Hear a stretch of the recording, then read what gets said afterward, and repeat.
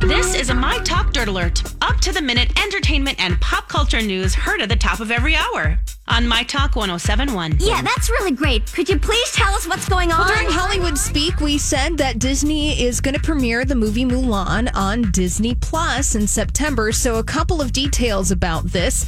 It's not going to be released in theaters as initially planned. Instead, Mulan is premiering on Disney Plus on September 4th, but you're going to have to pay for it. It's not just coming with the subscription. You're going to have premiere access to Mulan. I knew there was going to be something, an angle. Yeah, setting you back $30 if you want to rent Mulan on September 4th. Oh, okay. So, that's how they're trying to make it up. Yes. $30. $30. That's a lot. That's a lot of money. That movie, though. But I bet people will pay because they can watch it over and over and over and over. Yeah, I'm not sure if there's a window for that premiere access. I think it's an ownership thing.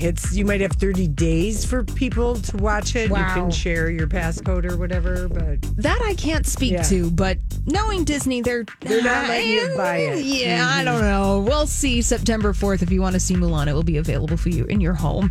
And a notable obituary, actor Rennie Santoni, who played the unhygienic restaurateur Poppy in Seinfeld and appeared in a lot of movies such as Dirty Harry, passed away on August 1st at the age of 81. Yeah, you might also remember Rennie from his role as Daniel in 28 Days, starring Sandra Bullock, and he was one of those that guy actors. When you see him, you'll go, that guy. Yes, so he passed away on August 1st. And finally, Kristen Cavallari and Stephen Colletti have hearts racing with their latest reunion pic over on Kristen's Instagram account. She posted a picture of herself and Colletti together today, and for this photo, she captioned it 2004 or 2020.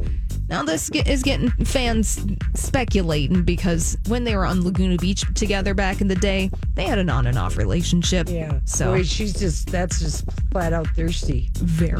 Very. That's all the dirt we have this hour. For more, check out mytalk1071.com or download the MyTalk app.